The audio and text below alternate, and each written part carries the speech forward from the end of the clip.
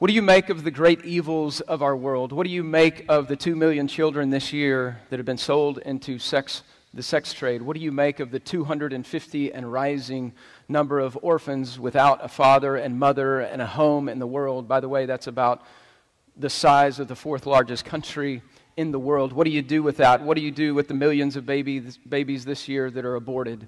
What do you do with a global pandemic that has claimed 3 million plus lives? What do you do with the stealth of cancer and heart disease? What do you do about injustice and racism and totalitarian regimes that oppress people? What do you do even in the family of God when one of the greatest apologists of your day, it turns out that he was leading a double life, it looks like, of dark promiscuity. And the list inside the family of God could even go on and on and on. You've got to do something with suffering. You've got to do something with injustice. What do you do with it? Do you make sense of it with God, or do you try to make sense of it without God, or is it just some big illusion? Those are really your solutions. Perhaps you've asked the same questions. God, why are you seemingly so silent when injustice wins? Where it seems like injustice in our day is winning, and suffering in our day is winning. And then, God, sometimes, why do you act the way that you do? So we have questions both about what God is not doing and what God often does. These are honest questions. They're questions that are as old as the dirt. But I'm here to tell you this morning, even though we don't have all the answers, we can trust God's wisdom in troubled times. You've asked the questions in your life. Maybe you're asking them today. Maybe you've asked them in the past, and maybe you don't have sufficient answers.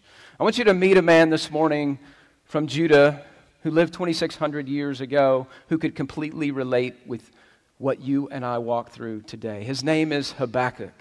We don't know a lot about this prophet. We think we know that his name means to embrace or hug, and let me tell you something. He is going to need an embrace and a hug from God.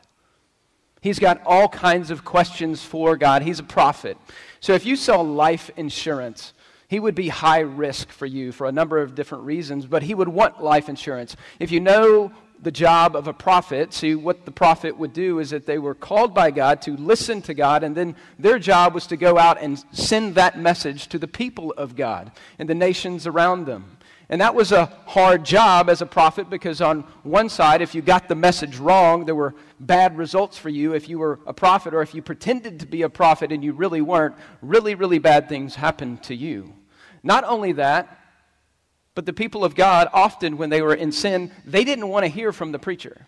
They didn't want to hear from the person who was calling out their sin and living in sin any more than you would at times. But that was the job of the prophet, and the prophet often was not received even by the nation of Israel. So the prophet had a hard job. But this particular prophet lived in a day where there was all kinds of evil and wickedness, not just out there, but inside the family of God. You see, he lived in a day where the Assyrians had put the nation of Israel into exile because of their own bad behavior.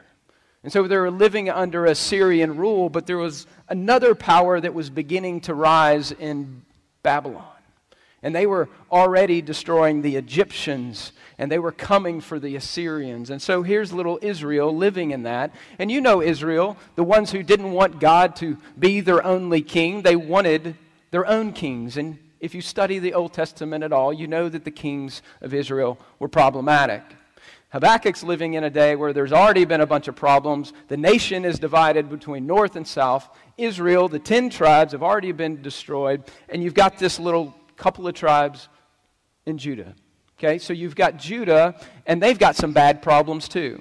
So they've got this king, or they had this king in Habakkuk's day, whose name was Manasseh. Manasseh was a wicked king. He was the king that took the Bibles out of Israel, the Old Testament scrolls, and he put into the temple the worship of the false Assyrian gods. And yet he has a son named Josiah. What do you know about Josiah?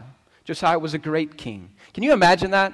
Manasseh, awful king, completely perverted the way of God, and then his son rises up as an 8-year-old boy who loves God and wants to follow God. That might be a news for your parenting a little bit, that surely it is right and good in our parenting for us to teach our children God's way, but it's God's work ultimately. So Josiah does that, but he goes to battle. He goes to battle against the Egyptians, and he gets killed. And so his great-grandson takes the throne, Jehoiakim. Go read about Jehoiakim. He makes Manasseh look like nothing. He's an evil king, and this is the time in which Habakkuk is rising. And here's the greater problem. The greater problem is, so goes the ruler of Judah, so goes the nations. I mean, the nation of Israel was sacrificing their own children to the gods of Assyria. These are people who have more knowledge and more understanding, and so that's the time that Habakkuk is living in. And he's saying, God, what's up? What's the problem? The way is perverted. Look at it. Turn with me to Habakkuk chapter 1. I know you know exactly where that is in your Bible. Page 785. I'm going to help you out. I'm going to put the words on the screen. It's between Nahum and Zephaniah, if that helps at all. Table of contents may be helpful. If you got an iPad, today's your lucky day.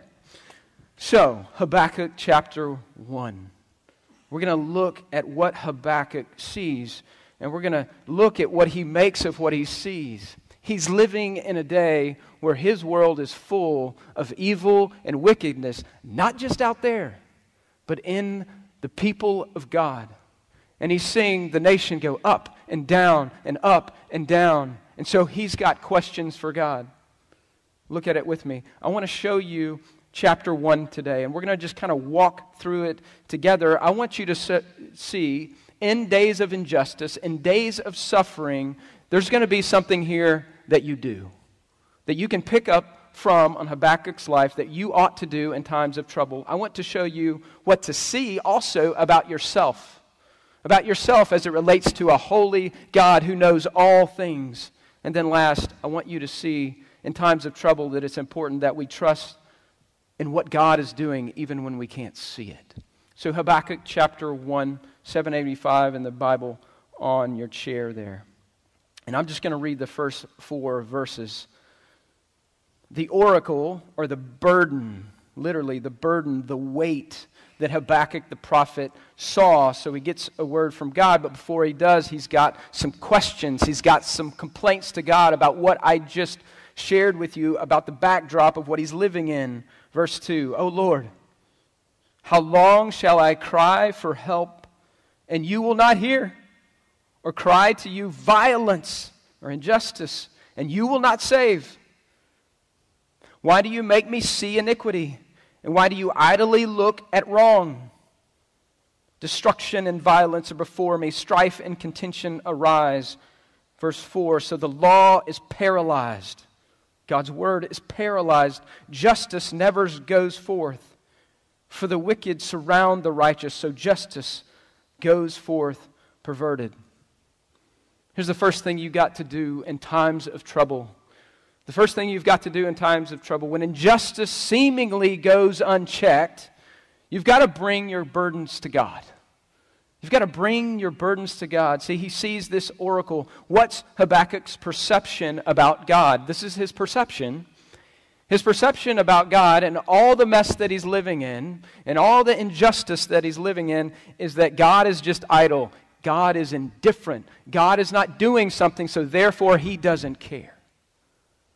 This is the perception, observation, and how he interprets the situation, that God is silent. And then you come to verse 4, and he's really speaking about the people of God. He's not speaking about just the Assyrians. He's talking about the people of God. So the law is paralyzed. God's word doesn't go out. The people have removed it. Justice never goes forth. So the word is paralyzed. God's ways don't win the day. The wicked surround the righteous. So justice is perverted. Do you ever feel like that? When you look out, I think this is what Habakkuk saw when he picked up the Jerusalem Gazette in the morning. All he saw was injustice. And so like you and like me, we can relate. We cry out, where is justice? Where are you, God? It seems as though you're silent. C.S. Lewis said, this is the deafening silence of God. So the application. The application for us is, rather than just yelling about injustice and ranting about injustice and talking to people about injustice and arguing with people about injustice, there is a place in the public square for us to vote. There is a place for us to engage. In the world that we live in, God calls us to that. But at the end of the day, half the battle in dealing with what you don't see happening is taking your burdens to God. That's the first step, that you take those burdens, those things that you don't see, to God. Entrust those things to God. Let me ask you a question. How long do you tend to carry your own burdens by yourself? How long do you intend to carry those burdens where you've got questions in your head about why God isn't acting or what God is doing that you just keep in your own head and you stew on them and you let those seep down into your heart, into your life? And how do you take those burdens and expect others to fully carry those burdens for you, like other human beings who can't fully fix your problems? You see, God is the only one who can ultimately fix the problems that we have. Do you bring your burdens to Him? Let me think about this as it relates to your kids. If you have children, it is a natural and right thing for you to want to protect them, for you to want to care for them, for you to shield them from some things. But if you have kids that are older than about 4 or 5, what you're going to realize as a parent is there's some things that you can't shield them from. And the older they get, the more conversations go like this. Hey, buddy, I know you're really upset.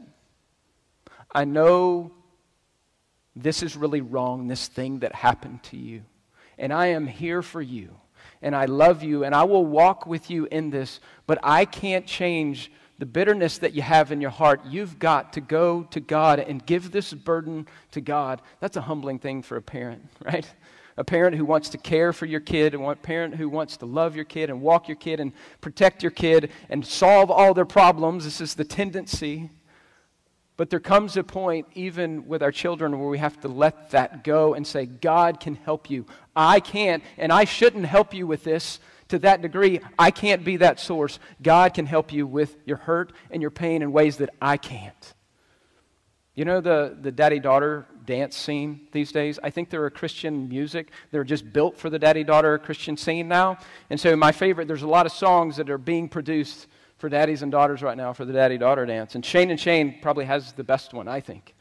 I don't know if you've ever heard the Shane. I have a daughter, so I think about these things. This Shane song is called The One You Need. And the lyrics go like this: I wish I could be your everything. I wish I could be the one to give you all that you need. But Jesus is the only one who can give you all that you need. He's the one that you need. And the same is true of us as God's children. Not just for our own children, but for us as God's children. That it's right and good in the Christian community to lean on others, to let other people bear your burdens, to let your spouse bear your burdens, but ultimately we have to take our burdens to God. So when you have questions for God about injustice, when you have questions about the suffering you're going through, encourage you.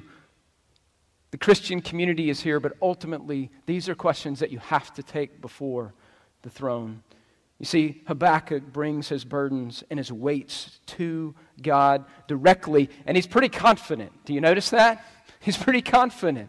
How long? Why? He's got honest questions. Listen, it's okay to bring your questions to God. And you may even have the wrong perception, but it's okay to bring your questions to God. And so how's God going to respond? So Habakkuk's first complaint, let's just summarize it. His first complaint is, God, you're not showing up. You're not doing anything. So God's going to respond in verse 5.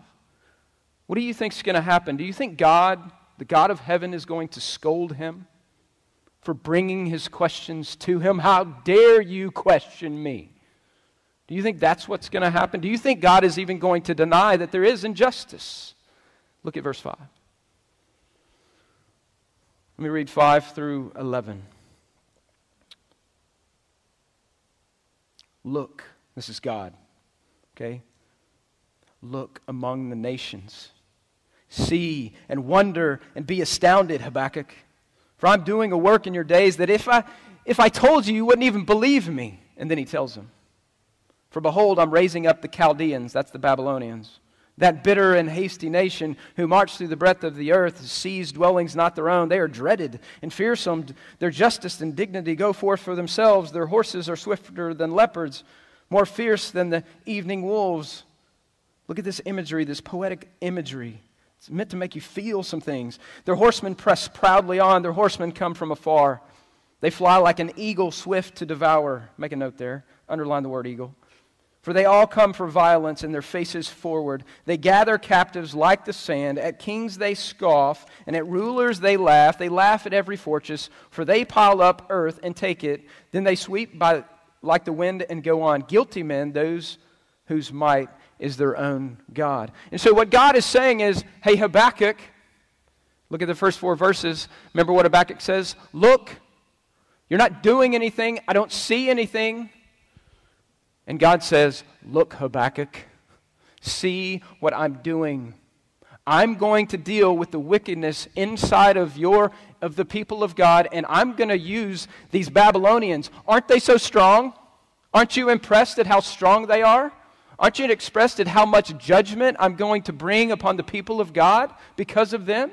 I'm going to deal with it. You need to know, Habakkuk. And Habakkuk's going, hey, I'm in this, and I'm probably not that excited about it because I'm going to have to go through this judgment too. See, we've got to be careful when we ask questions. We get answers that we have more questions about. And so your second idea in verse 5 through 11 is this. See, we need, when injustice seems to go unchecked, we need to bring our burdens to God, yet we need to recognize something really important. We need to recognize our limited capacity to see all of God's purposeful plans. See, God has all wise plans, but our view and our scope is limited because we're finite creatures, and yet God is working. God was working when Habakkuk was asking. He was working. He says, look, be amazed. I don't know that Habakkuk is amazed. We're going to get there in a minute. See, sometimes we ask questions thinking we want the answer, but we get an answer that we don't expect, and then we have more questions. Here's what's interesting about this. If you go back to the book of Deuteronomy 28, it's a reference that we often make when we're talking about the people of God in the Old Testament and blessings and cursing. See, there's this thing in the Old Testament law where if they obeyed the law and they followed God and they loved God, then there would be blessing. There would be abundant blessing. And yet if they didn't follow God, there would be cursings. And God would judge them. If you go to Deuteronomy 28, and if you look at verse 49, Deuteronomy 28, 49, I don't think I have it up there. The Lord says this, and He's talking about if they disobey, here's what's going to happen. The Lord, Yahweh, will bring a nation against you from far away, from the end of the earth, swooping down like an eagle. You see that? A nation whose language you do not understand, a hard-faced nation who shall not respect the old or show mercy to the young, which is exactly the way the Babylonians, what they did. And it shall eat the offspring of your cattle, the fruit of the ground, until you are destroyed. It will also not leave you grain. And they go on and on and on. See, this is prophetic of what God said would happen to the nation Israel through the wicked Babylonians. So do we recognize our limited capacity to see God's purposeful plans? But here's the thing. We got a problem, don't we? And Habakkuk's going to have a problem. Like, how can God do that? Isaiah 55, I think we have it here. Isaiah 55, verses 8 and 9 tells us a little bit about our God.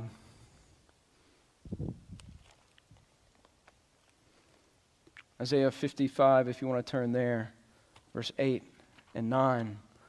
This is what God says when He's talking about His compassion even to His people. He says, "For my thoughts are not your thoughts. My ways are not your ways, declares the Lord. For as the heavens are higher than the earth, so are my ways higher than your ways, and my thoughts higher than your thoughts." You know, I wish God would ask me more about what He's doing and what He's up to. in my own life and why he works the way he does and does certain things in my life that I have questions, that I'm perplexed about, but he often doesn't do that because his ways are better than my ways. You ever been there where you're really upset about something that happens in your life and you go, man, I got a way better way in which I think this could happen. That God could have done it in this way, and a couple years later you look back and go, okay. Sometimes you do. Sometimes you don't. Okay, I get it now. There were some things within me that needed some work, and you had to literally rip me out of that to be in this. You see, our ways are not always his ways. And this is our biggest problem. Do you know what the top grossing toy company in the world is? You step on them at home if you have children. Where everything is not awesome and everything is not cool. Legos, top grossing toy company on the planet. Past year is like $4 billion. They're worth $27 billion at this point. They make interlocking plastic toys. Where's Wheeler? There he is. This man loves Legos. And they sell creativity, basically, right? I mean, you can interlock these different plastic interlocking toys in millions of different ways, unless you're that guy, unless you're the engineer and there's one way to do it and it sits up on your mantle and that's it. But most of my kids, they put it together and then what do? They tear it apart and they put something else together. And nowadays, you all really kind of own part stock in the company because you pay like hundreds of dollars to get these marketable Star Wars Legos and different things. But do you know the story of Lego? Do you know its background? I mean, it's an incredibly wealthy company. But let me tell you the background. It's a Danish company that started officially like in the 30s. But they made wooden toys. They didn't make plastic toys. Not really plastics until after the war. In the Second War, I think. They made wooden toys. In 1960, their factory burned to the ground. And if you own Lego at that point and you're looking at your burnt down factory, you're probably going, from my limited view, it looks like this thing is over. But they had a little R&D section in the back that had plastics that they were exploring. How would we do this with plastics? And the rest is history. But from their vantage point at that point in 1960, when the company looked like it was burned down, they couldn't see what God was going to do or what would happen in their future. There's a lot of things in life that are that way, where you look at a certain point in time and you go, I don't know how I can explain this. I don't know how I can get out of where I'm at in the trouble, in the suffering, in the justice of the world. And yet God is working. And God is at work like he was in the day of Habakkuk.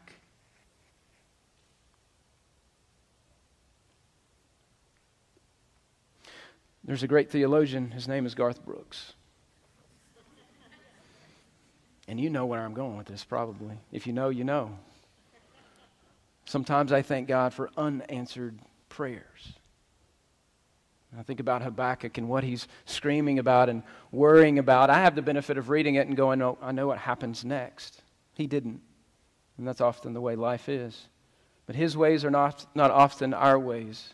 We see through a mirror very dimly. The problem is that we think we see really clearly. I think I see really clearly the best route and the wisest route. And yet God often shows me something different. Our biggest problem is our own confidence in what we see, in our own plan. And then we blame God for wrecking our plans, right? Let me ask you a question. Is there a humility under God in your reasoning and the musings that you have about the whys or why nots of life? Do you trust God's wisdom over your own wisdom or your emotional responses over the wisdom of even the smartest people on the planet that have thoughts about these things? Do you trust in God's wisdom, knowing that you can't see all of it and all that's happening?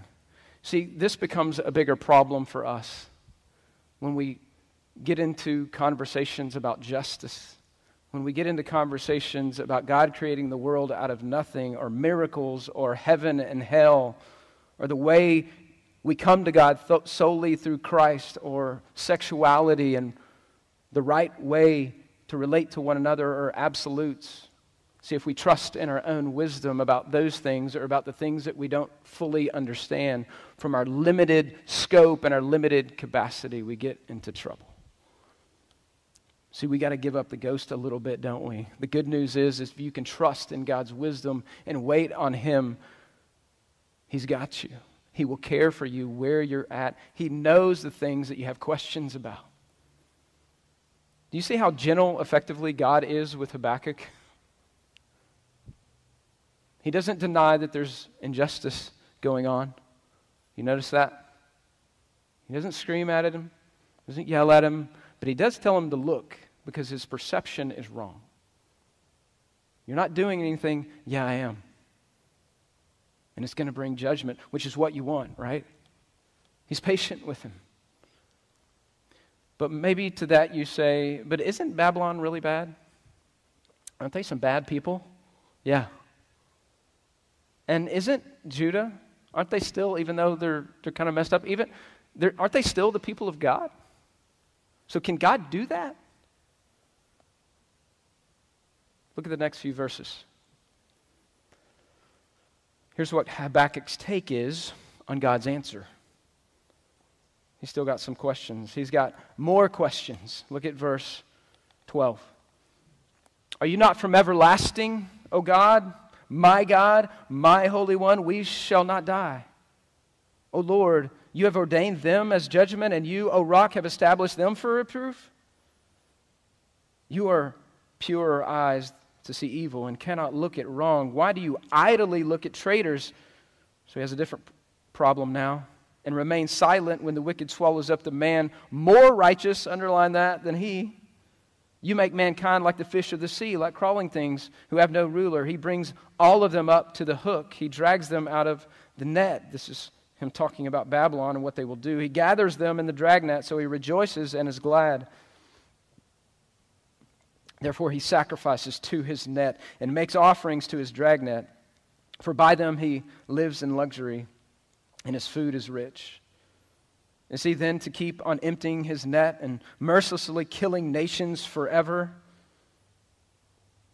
Look at 2:1. I will take my stand at my watchpost and station myself on the tower and look out to see what he will say to me and what I will answer back concerning my complaint. In Habakkuk's mind, his defense rests. So here's your third idea. You got to believe that our sovereign and wise God can and does use all things to draw people to repentance, to draw people to himself. That's why God is judging his nation. Do you believe that? Do you believe that God can use all things, even wickedness, to draw us back to himself? So first, he has a problem with what? Here, God, you're not judging your own people, and they are acting wickedly. Now God answers and says to him, I'm going to judge them, and I'm going to use the wicked Babylonians to do it. And now God says, well, our people are more righteous than they. So what is his view of Judah's righteousness? Judah's righteousness, even though they're bad, they're not quite as bad as the Babylonians. But here's the problem. Here's the problem with a scaled view of righteousness.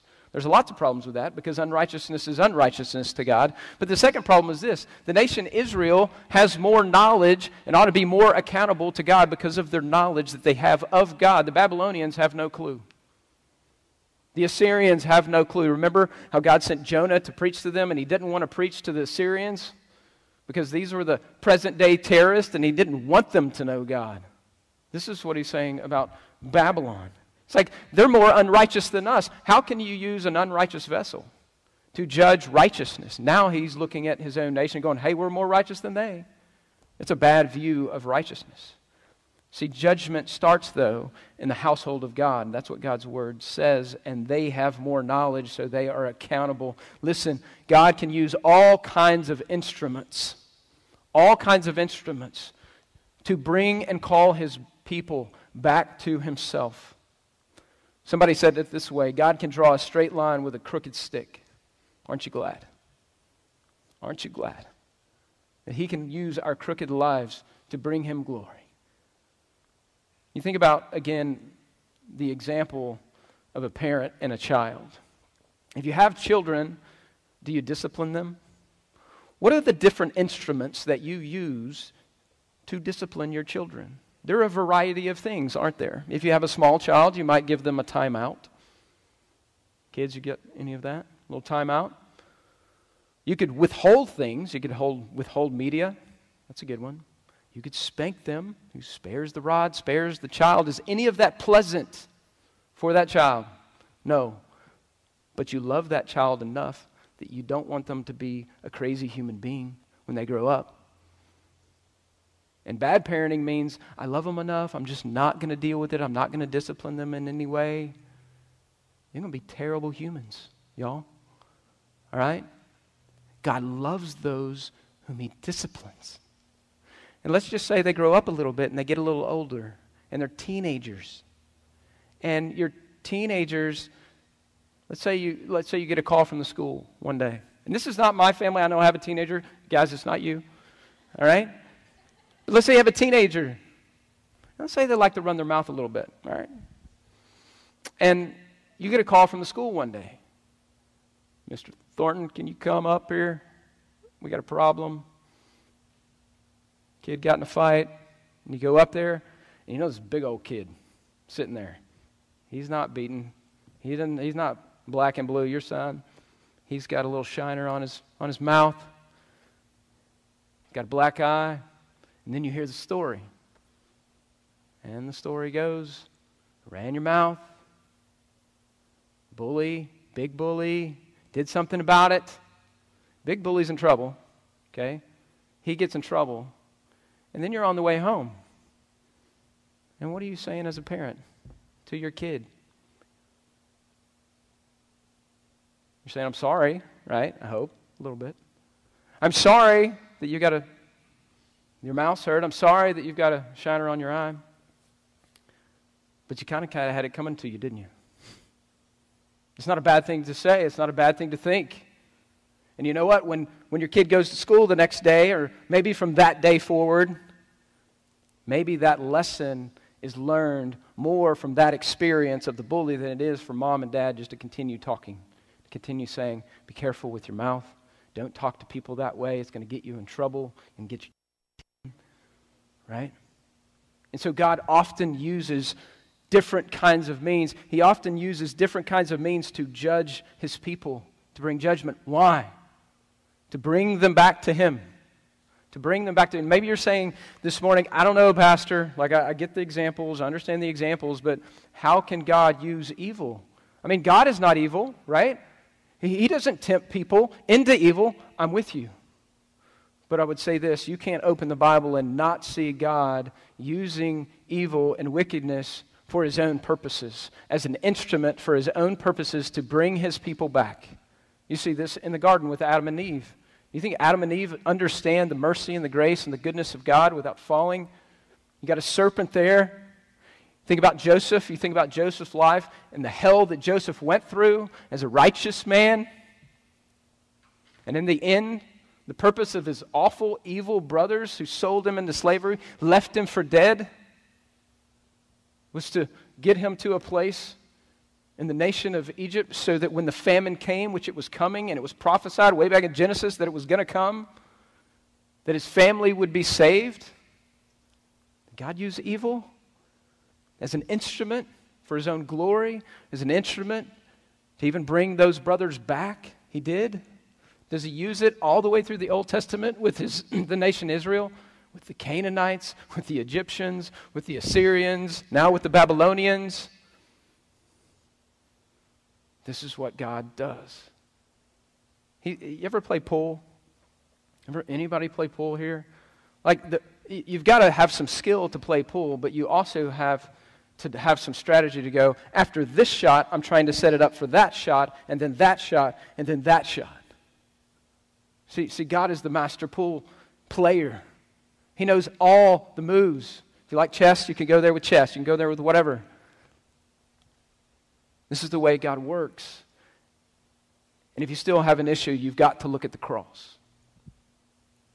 Because the greatest injustice that could ever be was on a cross 2,000 years ago, where men put the Son of God, Son of Man, on a cross, the perfect man, the perfect God on a cross, and killed him on a cross, a criminal's death that you and I deserve. He took.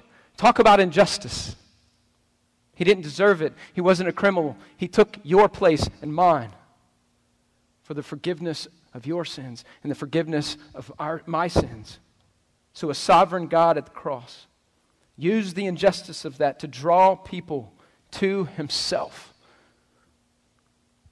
And so God is a sovereign, wise God, and he can use all things to draw people to himself. Ephesians 1:11 says it this way: God works all things according to the counsel of his will. But one of the things I love about Habakkuk here, even though he's got a lot of questions, even though his perspective is wrong, even though he continues to come to God and stand on his rampart effectively and say, all right, defense rest, you don't have an answer. He's still trusting in God. He still believes in God. Look at verse 12. Are you not from everlasting? My God, my Holy One. So he's still holding on. Do you see that? He's still trusting in God, even though he doesn't have the answers. He doesn't have the full answers. He falls back on what he knows about God. And this is what we have to do when we have unanswered question. Listen, I'll never trade what I don't know for what I do know. You never trade what I don't know than what I do know. I know my God is from everlasting. I know I can wait upon him. So in troubled times, we need to believe and trust that God is sovereign and wise, and he can even use wickedness, all things, to draw people back to himself, as he did you, as he did here. And we need to recognize the limited scope of what we see and humble ourselves before God to go, I don't really see it all. That's a hard thing to do, and we need to cast our cares upon him. I'm going to close with this. Do you know the story of Lazarus, right? John 11. Jesus is out of town. Mary and Martha's brother, Lazarus, is sick. He's about to die, and he does die, and then Jesus comes and raises him from the dead. Remember that story? There's some great truths in that story as it relates to the human condition of suffering and questions that are not answered. And when you think about it from the perspective specifically of Martha, some things come out. Remember Martha? See, Martha and Mary knew Jesus. They were friends. They were close friends. And so when Lazarus got sick, what did they do? They sent for Jesus. They sent for Jesus, and Jesus said, this is a friend of Jesus. Jesus is the guy who has healed all kinds of people he doesn't know even. There's a shocking response from Jesus.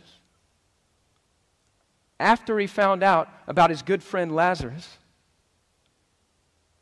after that, he said, hey, I'm going to stay in the same place for 2 more days. I'm not coming yet.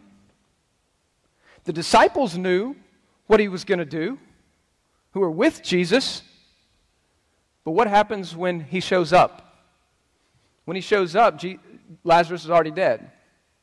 And the ladies make sure he knows it's 4 days, all right? Martha has a limited perspective. But Martha says what? The same thing you and I would say. If you would have been here, my brother would not be dead.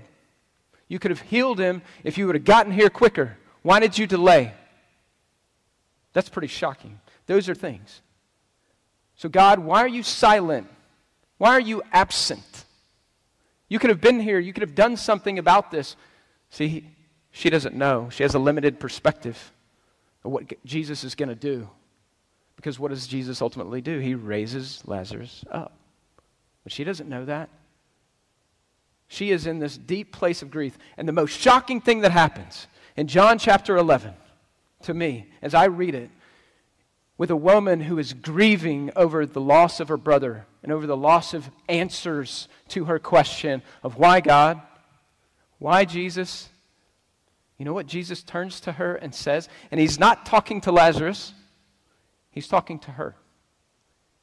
He says, I am the resurrection. I am the life. Do you, Martha, believe in me? So you know what Jesus is saying to her, y'all? About what she didn't know, about what the limited perspective she didn't have. See, Jesus was saying to her, the questions you have are not the most important thing right now. Lazarus being raised is not the most important thing right now. I am. What you need the most is not answers. What you need the most is not that thing that's undone. What you need the most is me. I am the resurrection and the life. And C3, when you perceive seeming injustice in our day, and you see God seemingly unacting, remember that you have a limited view. And remember, the biggest thing you need is not necessarily answers and not necessarily solution. The biggest thing that you need is Him. Always. He's the one that you need. So your takeaway this morning is this. In the face of trouble, Jesus is what you need the most. In the face of trouble, wait for Him. Wait for Him. He is just. He is sovereign. He is wise. And He is good.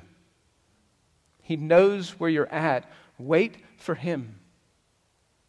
I'm going to ask the worship team to come on up this morning before I pray. I'm going to ask them to come up and play a song. I actually asked them, hey, can you play this song this week? As I was studying this week and thinking about this text, it made me think about a song that has been deeply impactful in my life in the last 4 or 5 years when trouble has come and I don't understand why God is allowing certain things to happen or not happen. And so I want us to sing this song. Maybe you've heard it, maybe you haven't. If you haven't heard it and you just want to listen to it and let it sink in, let God do His work, because this is what we need. We need Him. We need to wait on Him.